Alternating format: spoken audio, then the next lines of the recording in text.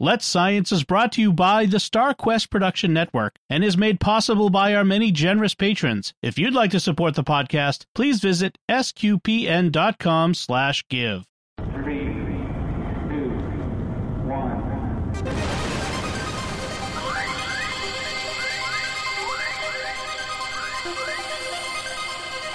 We live in a universe of scientific wonders. Every day, scientists are inching towards breakthroughs which can change our lives. We're playing our small part in sharing these wonders with you. That's why today is a fine day for science. So let's science. Okay, Caroline, a couple of things have happened scientifically. You've got a couple of interesting topics for us, so Yeah. take us away. Okay, so did you know, Lindsay, that about 5,200 tons of extraterrestrial dust falls onto Earth every year? No, I actually thought it was 5,100 tons, but thanks for clarifying You that were for wrong. me. No, that's amazing. Yeah, tell us about it.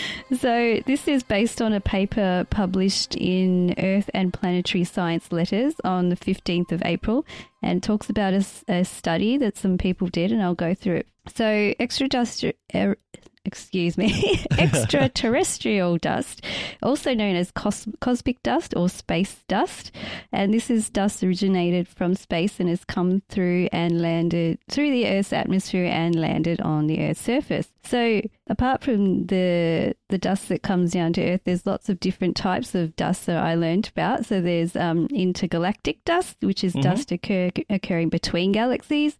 There's interstellar dust. There's interplanetary dust. And that's such as the zodiacal cloud that we've got in our solar system. Yep. And as a side note, which is actually going to be measured by the Hayabusa 2 mission that we talked about probably several we're very excited about, missions yes. ago. Yes, it's the JAXA mission that went and took a sample of Ryugu. It's the Swiss Army knife of space probes, really. Yeah, it is. It's so impressive. It took a sample of Ryugu and it recently dropped the sample down to Earth, and it kept going on its way off to another asteroid, and on its way it's going to be measuring this zodiacal cloud to see how much dust is in our solar system. Amazing, yeah. So that's pretty good. And the last type of dust is circumplanetary dust, which is the dust and solid objects that orbit planets in a ring, such as the rings of Saturn that we are all familiar with. So physicist Jean Duprat and colleagues at the French National Centre for Scientific Research, the CNRS, decided to conduct a study measuring the amount of space dust that falls to Earth. And I didn't even ever think of dust on Earth, but there you go. There's plenty of dust that falls on Earth. So There's enough dust in my house, let alone what falls on. Well, there you go. Now you know where it comes from. There's a bit of Mars right here. Not quite, but yeah. Most areas of Earth. So most areas of Earth, dust accumulation is generally washed away. So, it'll fall down to the ground and like rain or wind or something probably blow it away. So they needed an area where they could collect this dust and weigh it. So at Concordia Station on Antarctica, so there's very little movement and the snowfall is quite predictable. So they've got a kind of a controlled situation that they are able to collect the dust from. Yep. So this experiment took about 20 years and 6 expeditions. So it wasn't a very quick one. They took a while to collect samples. So what they did is they dug out trenches of snow about 4 meters deep and melted the snow. And they collected the dust particles, and then they put the dust particles through filters. And I'll just read a little bit from their paper in their methods section, and it says, because I think it's really cool in their words. So the filters were examined in the clean room at CSNSM under binocular microscope, and particles were manually extracted using dedicated fine brushes because they're actually really tiny. Yes, yeah. They're not big pieces. The main contaminants observed in the filters were fibers from polar clothes and gloves, plastic chips from barrels, and from tools used to extract and transport the snow. These contaminants were easily identified and removed during the filter sorting procedure. So they took optical images of all these They're calling them actually micrometeorites because they came from space. Okay. Yep. And so they put them through different sizes of mesh filters, and they've got some really cool pictures under electron microscope. So you've got some really like perfect spheres. You've got some that are a little bit look like tiny little rocks, and then some that are kind of jagged. And they managed to actually catch some that were smaller than their finest mesh because they were jagged and just caught. Whoa. So they managed to get kind of a good representative sample, and you know they got quite a lot of samples, so it's a good experiment that they did. So apart from measuring, they managed to they were able to see the particles, which is pretty awesome. And then they weighed all the samples, and from that they estimated, like I mentioned, about 5,200 tons of the tiny particles measuring between about 30 to 200 micrometers fall to Earth every year. And it turns out that is the most abundant source of extraterrestrial material on Earth. Huh. So they think, just from extrapolation, that about 15,000 tons actually enters into the Earth's atmosphere, but about 1/3 of it actually burns up before it lands. So, I mean, I guess we always hear about meteorites hitting the Earth surface, but only about 10 tons of that per year comes through this. Thank goodness, really. Yes, thank goodness, but yeah. And most of it is actually in the form of these tiny micrometeorites. And they think that it probably comes mostly from comets, you know, just bits of comets burning off, and I guess the Earth just sucks it into its atmosphere.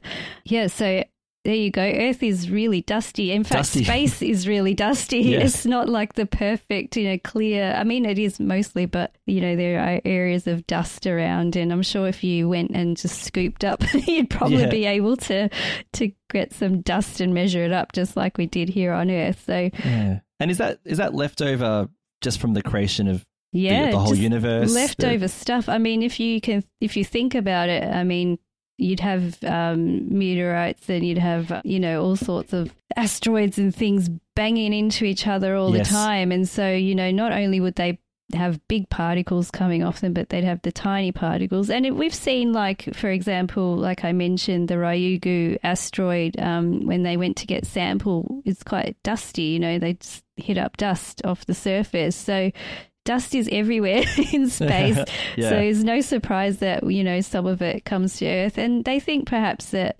some of the elements that we have on Earth may have come from space, you know. So if you think about it like that. And so I thought that was quite interesting. I wanted to share that with everyone. Amazing.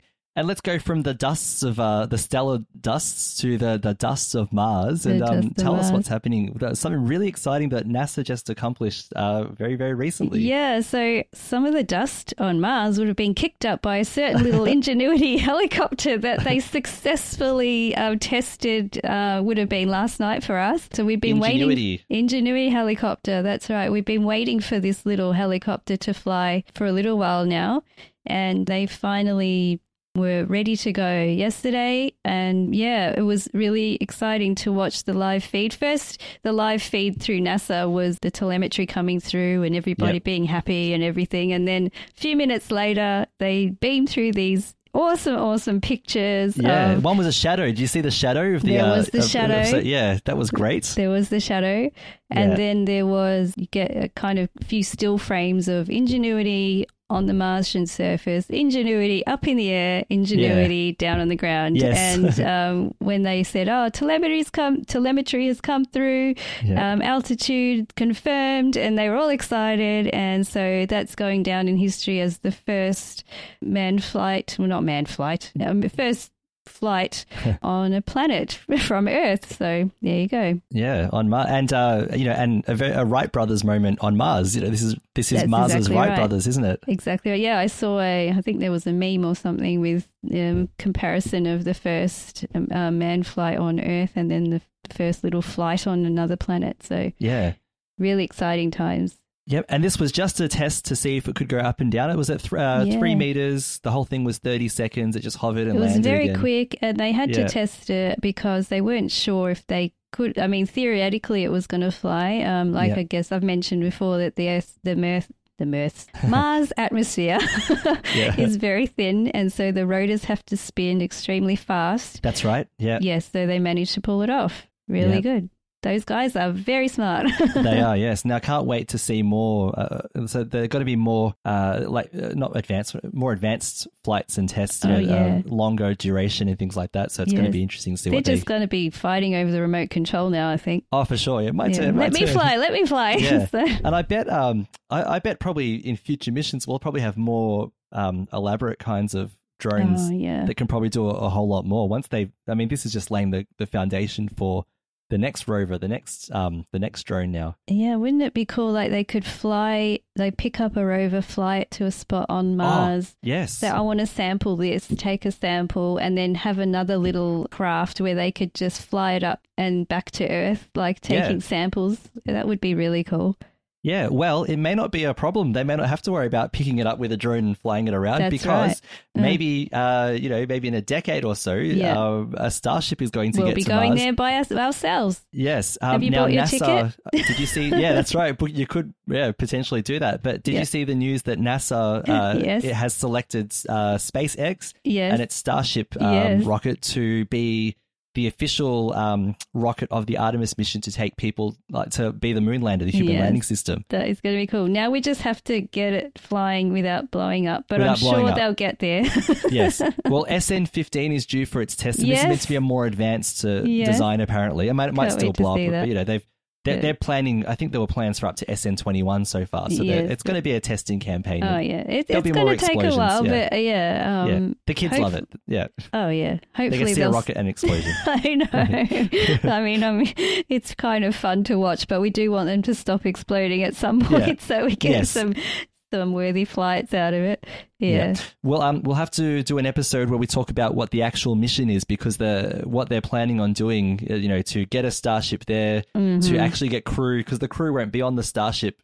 They're going to travel to the Starship in orbit of the moon, apparently. Yeah, so right. We'll have to talk about what that mission will look like later on down the track. That's pretty exciting stuff. Very exciting stuff, yeah. Let's Science is brought to you by StarQuest Media and is a fortnightly podcast that brings you the scientific wonders of our universe from a distinctly Catholic point of view.